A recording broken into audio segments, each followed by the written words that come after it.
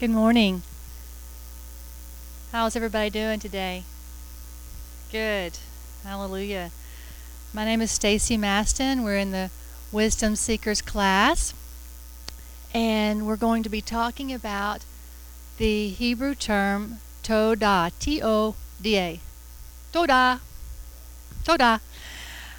This is a word that's translated as thanksgiving, and we have already learned this word. This is a term that's been around for some years, but the Father really was pressing this upon me in the last few weeks because we've been talking a lot about in this season about being refined and really submitting ourselves in this process so that we can be prepared for the days ahead, which we know is going to require a lot from us. It's going to require an ability to stand fast in the midst of a lot of calamity and probably making decisions, having to have that refined spirit and heart so that we can clearly hear and see what the Father is saying regarding His plan in the midst of the chaos, and probably for reasons we don't even know. I mean, we're just trying to be ready.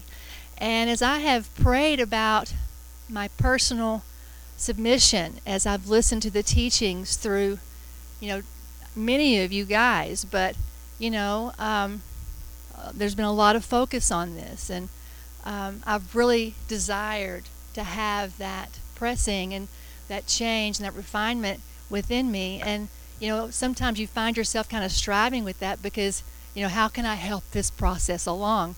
You really desire it, but really it's in the commune, it's in the waiting, it's in the willingness, and it's in those moments when you're actually tried with something that you have to demonstrate what that willingness actually is going to mean for you as you apply it.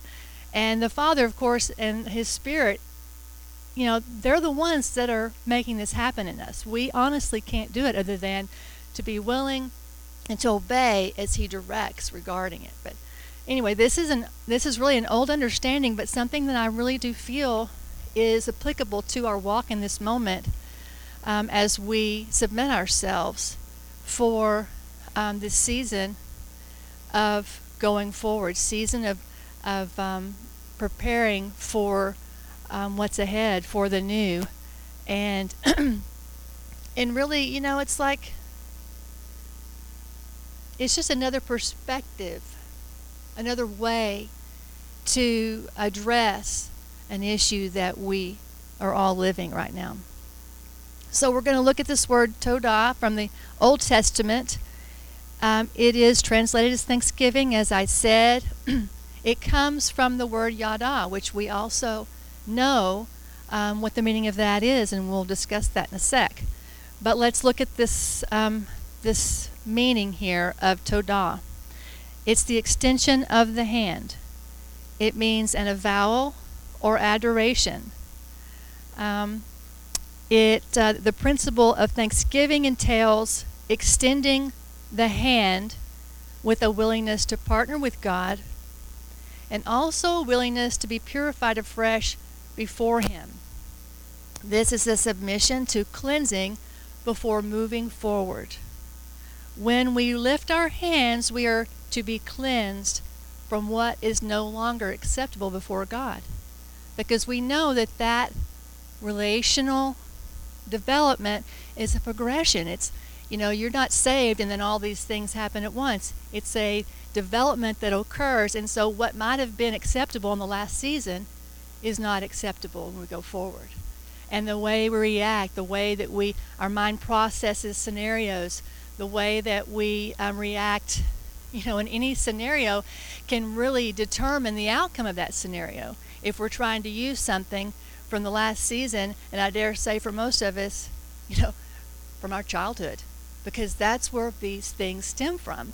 Our experiences, things that we learned to do to deal with situations, we basically developed from those early years, and they're really hard to expunge, to change. They're so indelibly within us that we don't even recognize that that's why we're doing this. We're doing a certain thing. And so I know that, again, everything is not going to be taken care of in this season either. But we certainly want everything that God wants to take care of in this season in our lives to occur. And so we want to lift our hands. We want to bring thanksgiving in a moment where it may be a difficult path, but for the reason of submitting ourselves for anything that He needs to change within us and refine before we move forward. Because we will be moving forward.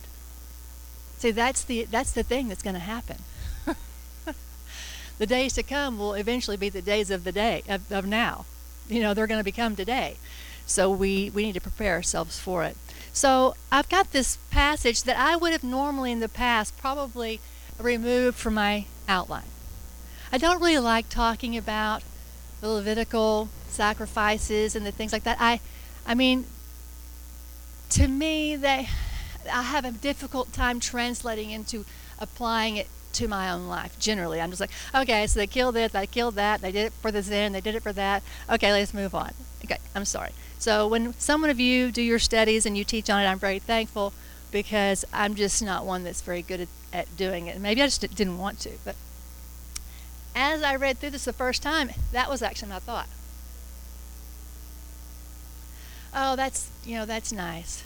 And I just kept going through all the passages that include this word todah. But I hadn't started my outline yet, so I was just initially reading through all the passages, just kind of getting an initial feeling about, what this might turn out to be. But this week, when I started to make my outline, and I read through the passage, something just began to stir in me and to really speak to me about all of these words that I know the meaning to, that I can apply in other ways. Okay? So we're going to read this passage, and you can see I put all the definitions down here because there's so many. I didn't want you to get lost in all of my explanations, because when you have a lot of definitions, the verse kind of just falls apart. So we're going to try to do this, and we're going to try to make sense of it together, okay? If you have any questions, feel free to let me know. And if you have any comments too, obviously, I welcome that. So let's look at Leviticus 7:11 through 17, and we're going to read it through first, and then we're just going to see how this plays out. Because, sometimes when you have all these thoughts, you don't know how you're going to really say them yet. At least I don't. I could have practiced in the mirror, but then I would have forgotten what I practiced. It would do me no good. It would be completely lost. So it's really better to do it one time with you guys together. Okay, and this is the law of the sacrifice of peace offerings, which he shall offer unto the Lord. If he offer it for thanksgiving, a todah, then he shall offer with the sacrifice of thanksgiving unleavened cakes mingled with oil, unleavened wafers anointed with oil, and cakes mingled with oil of fine flour and fried. Besides the cakes, he'll offer for his offering leavened bread with the sacrifice of thanksgiving of his peace offerings. And of it he shall offer one out of the whole oblation for a heave offering unto Yahweh. And it shall be the priests that sprinkle the blood of peace offerings. It belongs to them. And the flesh of the sacrifice of his peace offerings for thanksgiving shall be eaten the same day that it is offered. He shall not leave any of it until the morning. But if the sacrifice of his offering be a vow or a voluntary offering, it shall be eaten the same day that he offers the sacrifice, and on the morrow also the remainder of it shall be eaten. But the remainder of the flesh of the sacrifice on the third day shall be burnt with fire. Okay, I'm going to begin by just giving you some definitions. When you look at the word sacrifice throughout this passage, it's talking about sacrificing an animal. So that's what they did for every one of their obligatory offerings to the Lord for sin. And I mean, there's many of them listed in the Old Testament. And so you have this sacrifice that is being made. And the peace offering, the thing that made me really look at this further is I look at a peace offering and I think, well, the word peace is talking about being commissioned to do something, giving a task, going forth, completing it, and returning successfully, having done what you've been asked to do. And I thought, well, this peace offering, how does this fit into this scenario? And so I thought, well, maybe it had to do with that for the Israelites, something that God was doing in them, and it had been successful, and so they offer this peace offering. Or it's an offering for going forward. Okay, these are just thoughts that I'm having about the peace offering. And let me talk to you a little bit about the peace offering. I did do a little Googling just so that I would have a better understanding of it. But it comes from shalem and shalom, which are the roots of shalom. So it is related to the shalom that we're all familiar with. It's the root of peace. It means to be safe and to be completed. But when worshipers under the Old Covenant wanted to present a special offering before the Lord that was not part of the rituals of propitiation, dedication, or expiation that everyone had to offer, a peace offering was brought to the sanctuary out of the overflow of the worshiper's heart. The peace offering was given under 3 circumstances. For thanksgiving, the Todah, which if you look up there, it doesn't really say anything about giving thanks.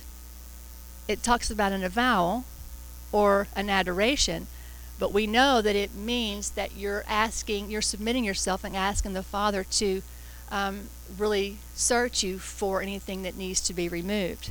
And you'll see through the verses this completely pans out. So for thanksgiving, upon the payment of a vow, or as a free expression of the worshiper's goodwill. The peace offering for thanksgiving is probably better translated as a confession or a praise offering that was given when someone was in dire need of deliverance. You have an example of Hannah. She gave a lavish offering when she dedicated Samuel to the Lord. It's an example of a peace offering given to commemorate the payment of a vow. See, Hannah had vowed to the Lord. She had entered into a covenant with the Lord regarding Samuel. And when she completed that vow, this is what she offered, was this peace offering. So she did complete the task that she had covenanted with God to complete. So I found that very interesting and telling. Now you have the word to offer. It says that you will offer unto Yahweh. The word offer in this instance, actually means to approach, bring near, draw near, in order to bring your consecrated gift before the Lord. In other verses that we'll see coming up, the word offer is actually the same word as sacrifice. So it really does depend. You'll have to look at the Hebrew to figure out which one they're talking about in any particular verse in the Old Testament. It's not always the same. But in this particular verse, this word offering the thanksgiving and coming before, that's what it means. It just means to come before the Lord, to come near, to bring the offering. Now, the other thing about this particular offering is that this is the only offering that the person could actually eat themselves. Okay, so they were able to partake of the meat and the cakes, but in any other sacrifice, only the priests were allowed to partake of what was sacrificed. And the interesting thing about it as well is how you could eat it on the first and second day, but not the third day. So you have your trifecta going on here. You've got the promise, the Selah, but on the day of fulfillment, you don't get to eat that offering. I think that's interesting. See, so there's some really cool stuff in this little thing here that I thought we need to talk about. Okay, so talking about the leavened and the unleavened bread, I found this interesting. So you've got your sacrifice of thanksgiving, which when you think about that, you think about the sacrifice of Todah. Well, a little part of you is going to have to die when you actually surrender for this process. So you are the living sacrifice, in essence, in this instant. Okay? And it says you have unleavened cakes mingled with oil. Let's look at these definitions. Leavened. Leavened bread consists of a fermented lump of dough left over from the previous batch of bread making. These homes kept this around continually, which is why when they had, special times before the Lord, they were asked to completely remove all leaven from their home. It wasn't just not preparing a cake with leaven in it, or whatever their sacrifice was going to be before the Lord to have leaven in it. God didn't want anything from the past to even be in their home. I mean, that is so huge, and we've studied that. I mean, pastors taught on that many times and in many ways, and we should have a really clear understanding of that. But look at this. Before I go into the word mingled and oil, which, are also important, I want to look at the fact that you also have to, besides the cake, you're going to bring a leavened bread to the sacrifice of thanksgiving. So, that means that something from your past is presented in this same offering. And God is good that way, because honestly, we usually are asked to lay everything down, but it's not that we lose everything that we lay down. It may be tweaked, it may be refined and changed, and maybe it is exactly the same. But I did find the fact that there were both unleavened and leavened bread in this peace offering and this Thanksgiving. It's a sacrifice of Thanksgiving, the sacrifice of Todah. I just found that very interesting. So the cakes themselves is the word halal, but it's not the same halal as your visionary capacity when you look at the throne and you praise based on what you're seeing from the throne. This halal, although, you look at the spelling, it's basically the same word, so I'm sure there's some connection to it, and I'm no Hebrew scholar, so I don't know the answer to that. But I will tell you that this word for cake, it means, so they would make these cakes and bore holes in it, they'd wound and dissolve the oil in the cake in two different ways. You had cakes mingled with oil, which was an overflow, or mixed with oil. It was just overflowing.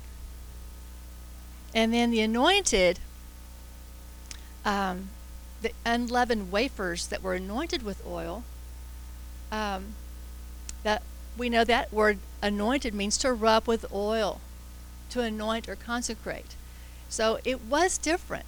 I don't know why it was different, but some of the cakes had an abundance of oil, and some of the cakes had, this act of rubbing it and anointing it.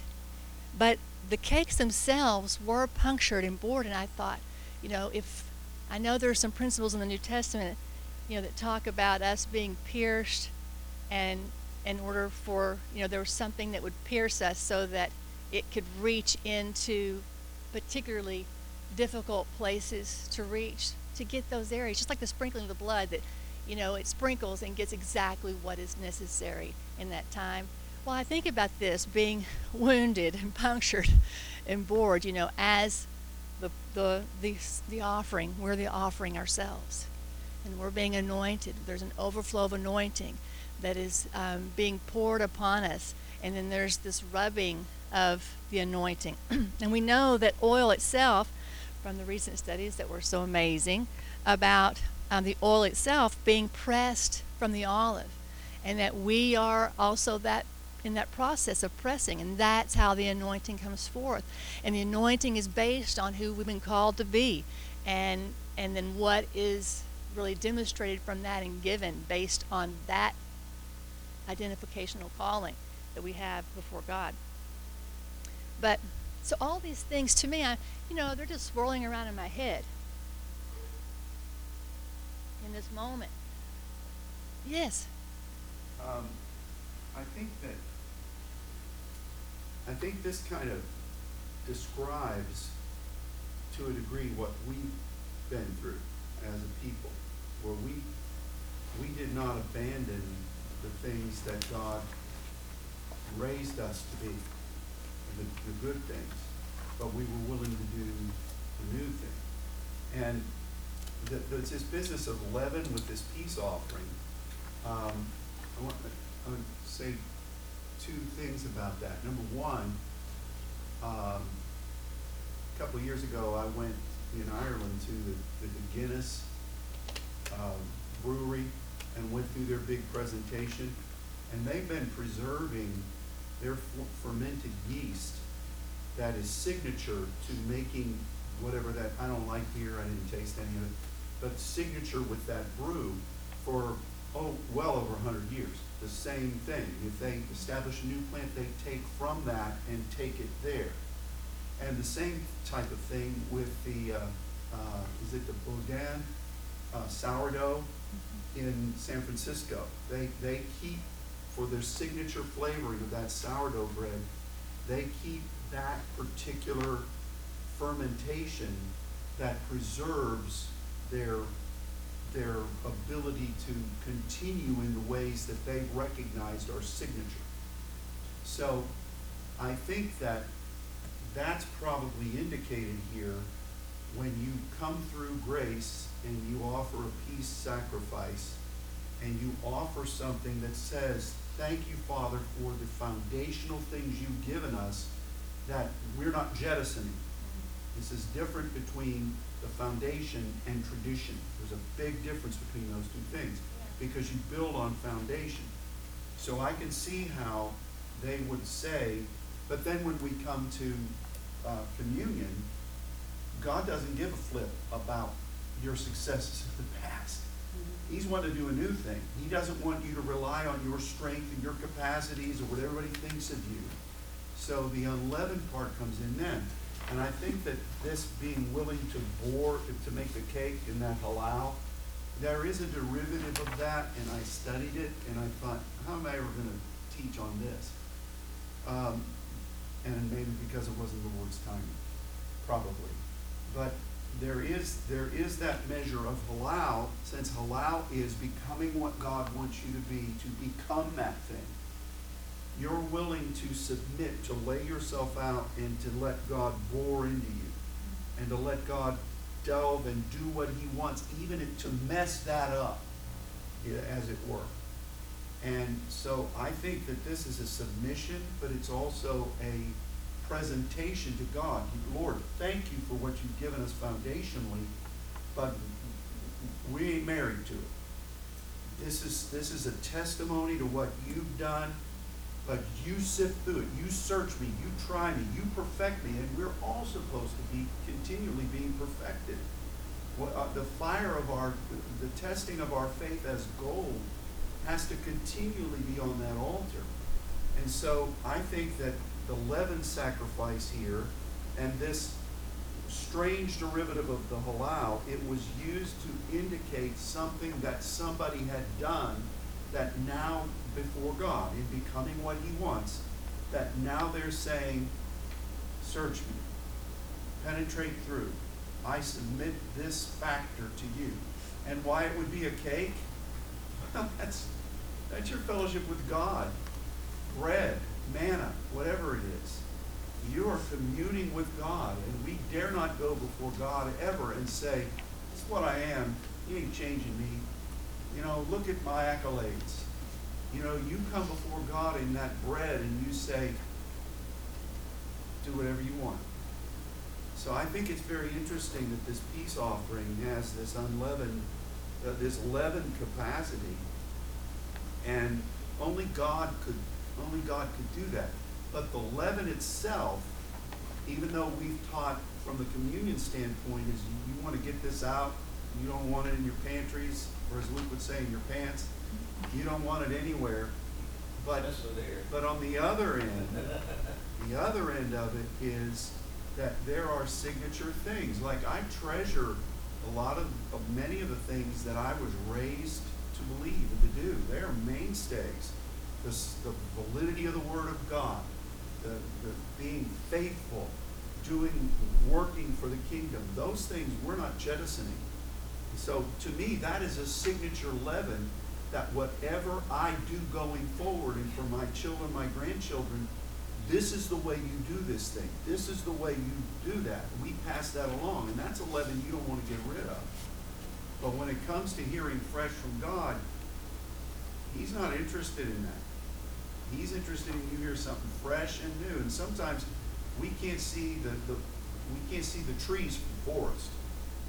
You know, we can't see the new planting because look at this arbor we have over you. So anyway, Yeah, that's amazing. That's an amazing insight. And I think that that very thing that you just said about, not wanting anything from the old, but being willing to present even the foundations before God, the foundational things, and saying, you can still, bore through me and even deal with that. I just give it all to you. And I think that's an amazing insight. Certainly something I wouldn't have, that I wasn't given myself. But I will say that in regard to the cakes, the word todah comes from yada, which we know is that communication, that continual commune with the Father. And so anytime we have come before the Father, it's not the only time we've had some discussions. This is a yada relationship that we have with him. And we come before him and we just lay ourselves open for however he wants to change us. So moving on to the next passage, which is the New Testament principle that I thought was just almost identical to what we just read, in principle anyway. Look at Romans 12:1 and 2. I beseech you therefore, brethren, by the mercies of God, that you present your bodies a living sacrifice, holy, acceptable unto God, which is your reasonable service, and be not conformed to this world, but be ye transformed by the renewing of your mind, that you may prove what is that good and acceptable and perfect will of God. This little short passage is just so full of deep teachings. And so again, trying to express this to you in a way that we can all benefit. I'm going to try to do that. But let's look at it just from these terms that we see. And surely you should be able to recognize these Greek terms that I've put on your paper. So here we have a beseeching, a parakaleo. We know that that is a calling alongside for the work of the ministry. For whatever God is doing, you're saying, I beseech you to do what I'm about to talk to you about. I'm calling you alongside this. This is God's plan for you. This is something he needs for you to do. And so I'm calling you alongside for that. By the mercies of God, we know that mercy just really speaks of that commune again, but more specifically in the Old Testament, speaking of that mercy seat and that point of commune before the angels of God, where you are given directive, strategy, in those things that God gives you for what? For moving forward. That's what that mercy seat is about with those who are in covenant relationship with the Father. And that by the mercies of God, by virtue of this covenant that we have, relationship, the commune that we have, we must present our body as a living sacrifice. So again, as I was talking about from that last passage, we are the sacrifice that is offered before God. And this word present is an estimi word. So you have committed yourself to your estimi. You're not flitting about trying to do the work of the Lord in places that you have not been called to do it. You're standing alongside. Because that's what it means, to stand beside or to stand by in the histeme. That's what para means. So you're standing beside in commitment to your histeme assignment. And it's in this position that you give yourself, you open yourself for this work of hagios, euarestos, and the logikos. I know that's a weird word. It comes from the logos. The logikos. Okay? So when we present our bodies as a living sacrifice for this point of restoration that has to be done in us first, right? Before we can go forward as a saint and and present this message, we have to be ones who demonstrate this message in our own personal walk. It is always a point of restoration and change and in holiness that is happening within us, and we have to present our bodies for this process. And then that word acceptable, which is euarestos. I have a definition here on your sheet. We know that the EU is the perfect will of God. It's that good thing. So you're fully committed to the perfect will of God. And arrestos, Pastor really likened this to being arrested by something. So when God tells you something that you have to do, you are arrested by it. You're constrained. There's no other way for you. You're completely bound to your commitment to what God has asked you to do. And there was another example that he gave about when someone asks you to please do something, you drop what you're doing and you do what they're asking. It's that, because this word acceptable means to please God. It means you're doing something that is pleasing to the Father. And then that reasonable logikos service, we know that comes from the logos word. So this really is taught in the service there is ministry. So we're talking about a ministry that is operating and functioning according to the eternal word, which we know the eternal word, the logos, is talking about the express plan of God.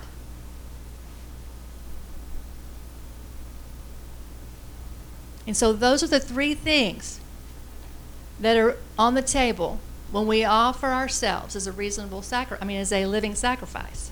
We're presenting in our stemi our entire being in order to be changed and to accept the mission and to adhere ourselves in our ministry and everything that we do to the plan of God, the Logos.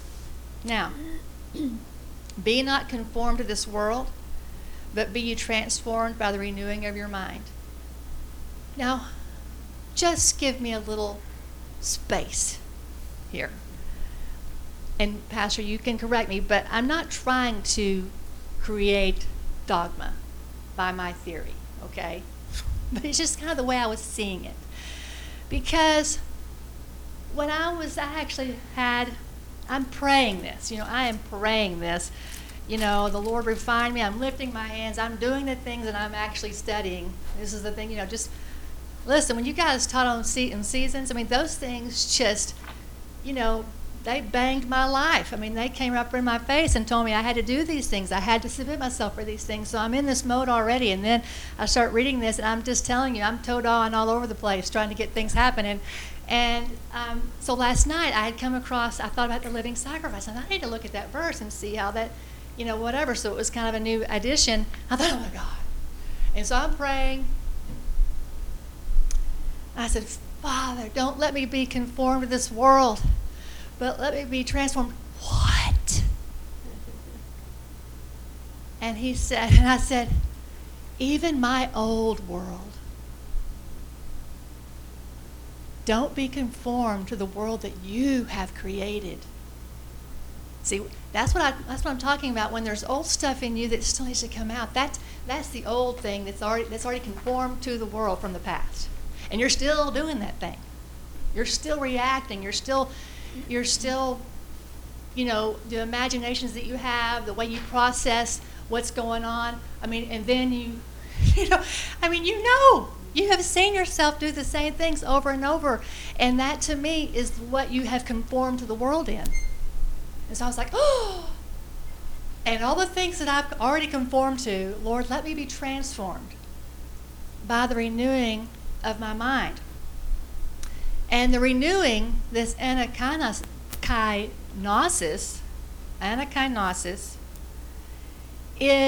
has the word kainos in it. It means new, to be fresh and new. And we've studied that word out. And the word ana, oh my gosh, I meant to write this down because I knew I wasn't going to remember it. This prefix. It means like every, and some other things too, but I can't remember. But what I was thinking about it was that, we're presented, there's always something new that we have to submit ourselves to. We have to be willing to step into the new, and that we don't always know what that means, right? But because of our willingness, we do step into it. And our mind is in this process. So the mind is also kind of changing. The mind is accepting a new understanding, accepting a new way that God is revealing. And because of that, we're transformed. So this process of stepping into the new. Now, again, I'm not trying to say this is just kind of the way I was seeing it in my own thinking. I'm not saying this is, because we have these words, anakinosis. So this might have to be explained further, but I'm just telling you. To me, it just showed me that as I submit to every new thing that God does, because the new thing is not something that you've already experienced in the Lord. It's actually a new created thing. It's something fresh and from God, from the Spirit of God. So when it talks about renewing your mind, it's not renewing something that you already had. It is something completely new. And we've been through this process for over 20 years. I mean, pastor preaches something or one of you, and we embrace it, and then our mind is renewed through that. You read the Word of God, you see something you've never seen before, your mind is renewed, and when your mind is renewed, you're actually transformed. See, because the heart's going to follow that beeswax. Your heart is going to then direct your actions based on that renewal of your mind. Anyway, just thought that was super cool in my own head. Pseudo cool. That's what it was saying. Only I thought it was cool.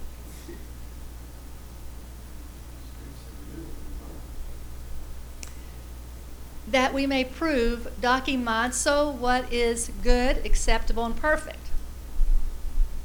So again, we can see really line upon line almost how this lines up with that Old Testament passage of offering the peace offering with the Todah. Todah, I don't know how to say it. But this word prove is dokimazo. It means to test, discern, form an opinion, value, and judge. But the root, see, is the key. It comes from doxa, which is the glory of God. So we are impacted by God's opinion, God's assessment, as He is making that, internal examination of where we are. And see, that's what it is. And it's assessment. It's not Him, bashing us and saying how we've done something wrong. He's just assessing where we are so that He can say, okay, well, in order for her to go forward, we need to blip, blip, blip, blip, blip. So it's an assessment. It's Him saying, I'm going to prepare you to move with me in my glory. I mean, that is what this process is. And what is good? We know that good, agathos, are those things that are beneficial to fulfilling the plan of God. Those agathos things, acceptable. Again, we've come across this again, the euarestos. And that means being pleasing to God in our actions and in everything that we're doing, because we're committed to His perfect will. And the word perfect, we have Scott taught on this some time ago, and Pastor really illuminated an amazing understanding during that teaching.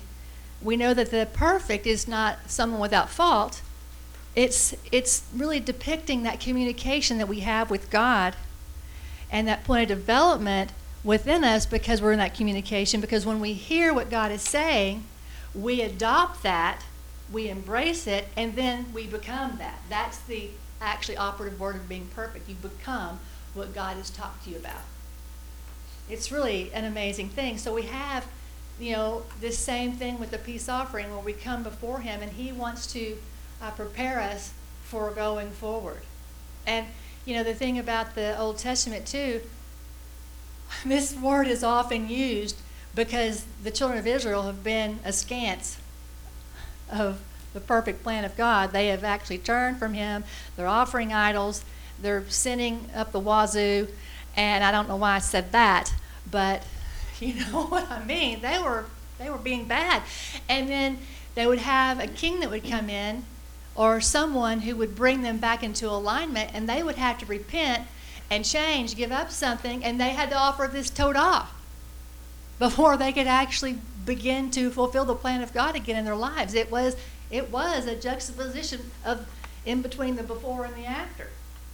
So let's go ahead and dive into some of these. We probably will not finish this, and I didn't intend for us to. I wasn't worried about it.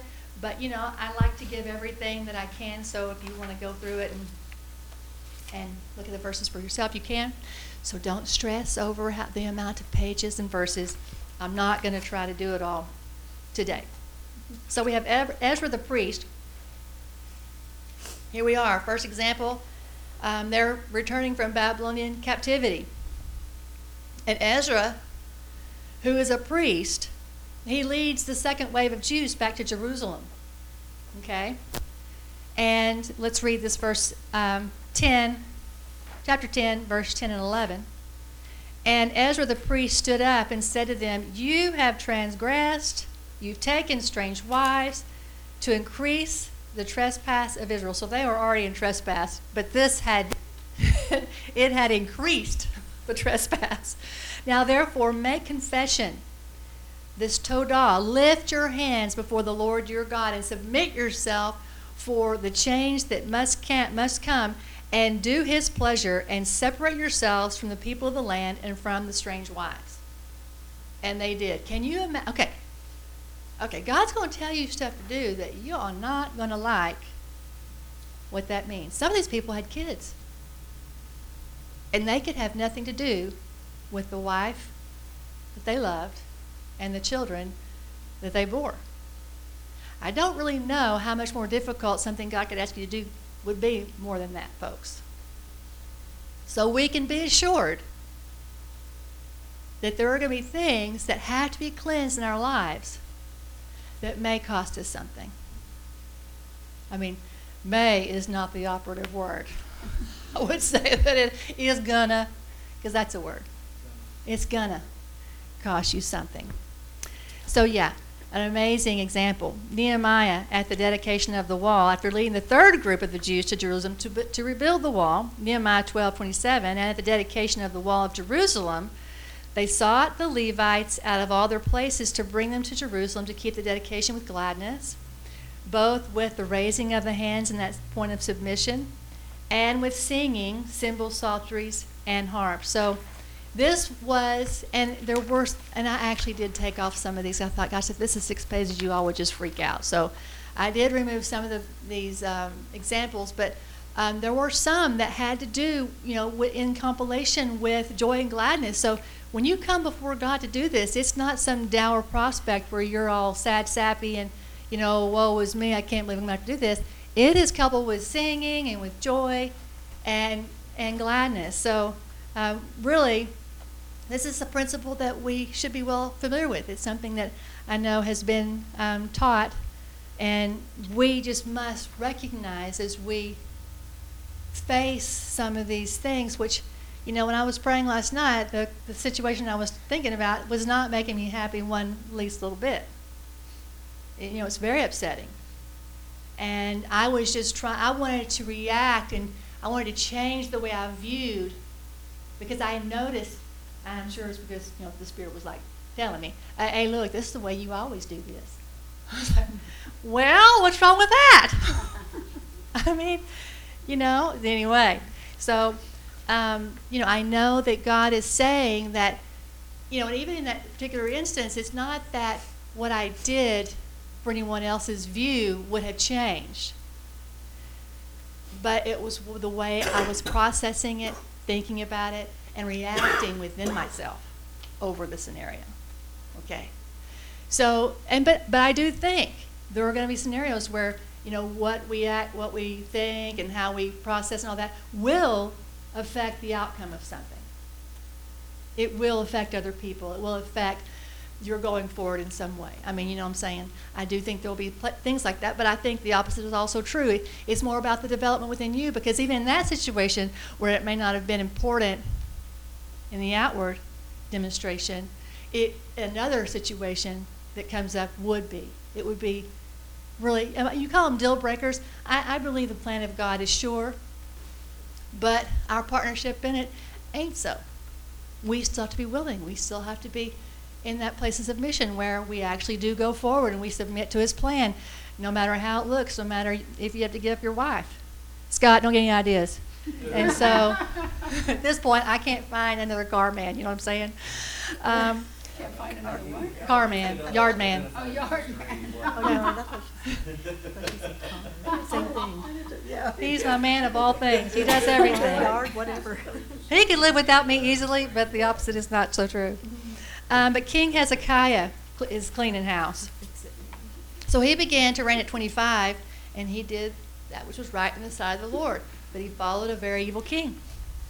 2 Chronicles 29, 3 through 6. Then I kind of gave you some background here, so that there's no Thanksgiving in this particular first section. But in the first year of his reign, in the first month, he opened the doors of the house of Yahweh. He repaired them. He brought in the priests and the Levites and gathered them together into the east street and said unto them, Hear me, you Levites, sanctify now yourselves, and sanctify the house of the Lord God of your fathers, and carry forth the filthiness out of the holy place.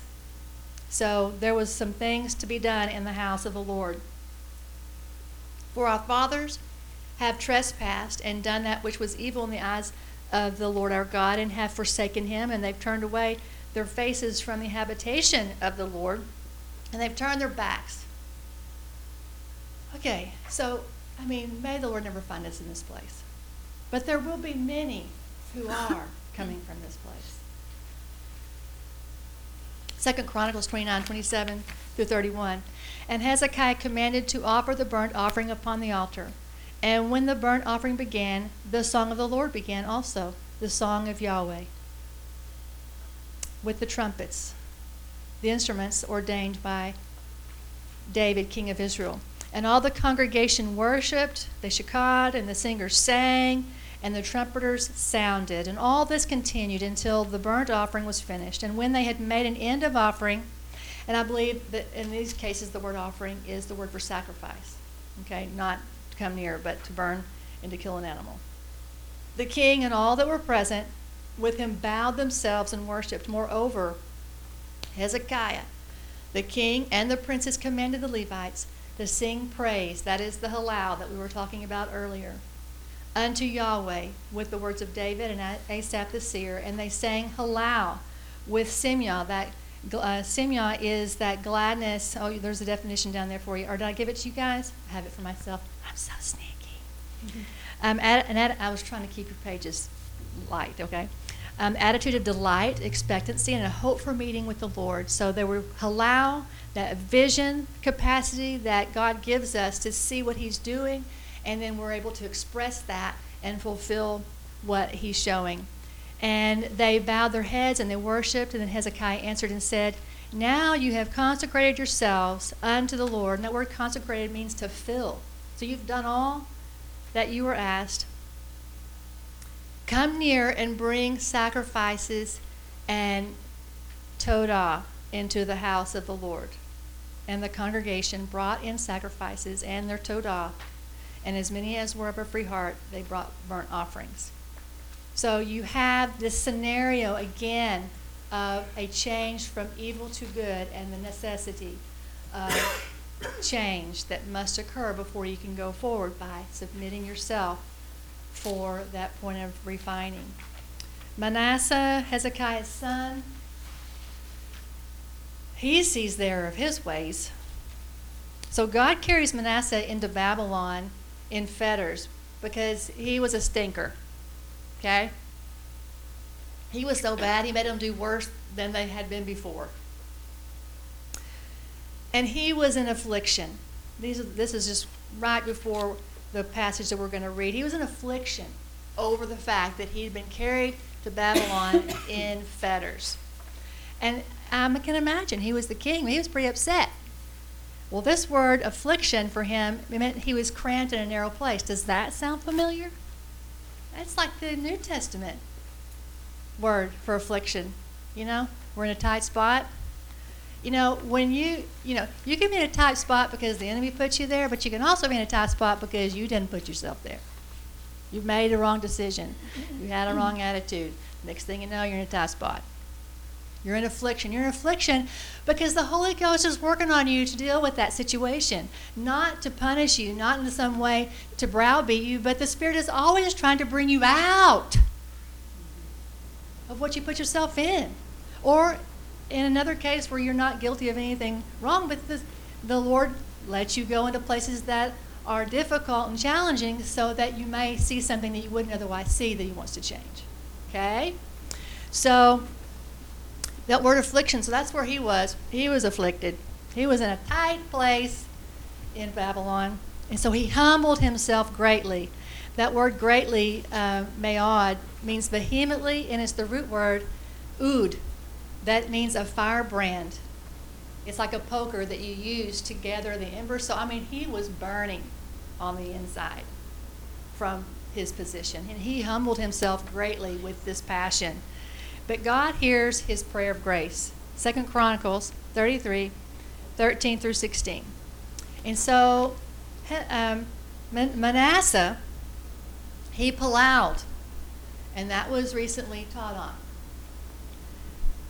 And we know that means to be a judge mentally and officially, to function as a purveyor of justice. And it's an intercessor. It means to be an intercessor, okay? It's a plow prayer. And if you need to know that and you haven't heard Monica's teaching, you need to look that up from the seminar. And he was entreated of him and heard his supplication, Tehinnah. This is a prayer of grace, Tehinnah. And brought him again to Jerusalem and to his kingdom. The Manasseh, then he had a little change of heart. Then Manasseh knew that Yahweh was Elohim. Now after this, he built a wall without the city of David, and on the west side of Gihon, in the valley, even to the entering in at the fish gate, and compassed about Ophel, and raised it up a very great height, and put captains of war in all the fenced cities of Judah. He took away the strange gods, the idol out of the house of the Lord, and all the altars that he had built in the mount of the house of the Lord in Jerusalem, and he cast them out of the city. And he repaired the altar of the Lord, and he sacrificed thereon peace offerings. Now this, I think, was him saying, oh my God, you delivered me. You had mercy on me. You brought me back, and these are my peace offerings to you. And it could have been, no, it wasn't for a vow. I think it was Thanksgiving. And he brought the Todah. So he lifted his hands before God and submitted himself, surrendering completely for what God would want to change in him before he could go forward. He commanded Judah to serve the Lord God of Israel. See, these examples truly bear out what this word really means. Let's look at personal inspection. We got 6 minutes. Examine me, O Lord. Psalm 26, verse 2. Examine me, O Lord, and prove me. Try my reins and my heart. For your loving kindness is before mine eyes, and I have walked in thy truth. I have not sat with vain persons, neither will I go with dissemblers. I hate the congregation of evildoers, and I will not sit with the wicked. I will wash my hands in innocency. Too many N's and C's. So will I compass thine altar, O Lord, that I may publish with the voice of thanksgiving and tell of all thy wondrous works. Lord, I have loved the habitation of your house and the place where your honor dwells.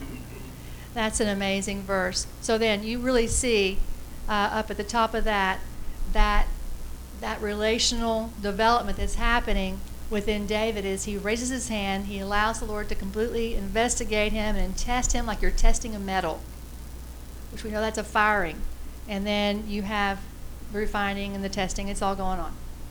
So that's David in Psalm 26. David again in Psalm 42, verse 1, as the hart pants after the water brook, so panteth my soul after thee, Elohim. My soul thirsts for Elohim, the living Elohim. When shall I come and appear before you, Elohim? I think we've all had that prayer once, at least. My tears have been my meat day and night, while they continually say to me, where is your Elohim? When I remember these things, I pour out my soul in me, for I had gone with the multitude. I went with them to the house of God with a voice of joy, which is actually, not signing, but that would be singing. So they didn't go forth in signing and shouting. I'm signing when I'm shouting. Hey, I'll do anything for a laugh. With the voice of joy and praise, which is that todah, with a multitude that kept holy day. So David is really in a distressed place, but he's remembering when he would go into the house of the Lord with his compatriots and how they would worship and they would submit themselves before God in this way. An amazing example. How are we doing here? We have 4 minutes. Our offering. Psalm 50. Verses 14 and 15. Offer unto Yahweh the todah. Come before, I say Yahweh. Brow. Offer unto Elohim this todah, and pay your vows unto the Most High. So this is talking about that covenant relationship where you have vowed between you and Yahweh certain things. And upon the completion of those vows, you would offer this todah, and call upon me in the day of trouble, and I will deliver thee, and you will glorify me. Psalm 50, verse 23.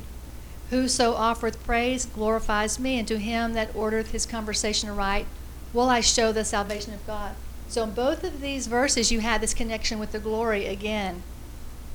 So you come before God, you lift your hand, for that inspection and that change. You have that sacrifice that is present, and you are the living sacrifice in this instance. And you then are being readied to partner with God in His glory. But let's look further. To him that ordereth his conversation aright. Conversation is not what you say, but where you go. It is your path. It's the path that you tread your feet upon. So you have to, and the word order here is sum. It's the same as kami. It's that measuring reed type of thing where you have laid yourself down to align yourself with God, the divine calling that He's given you.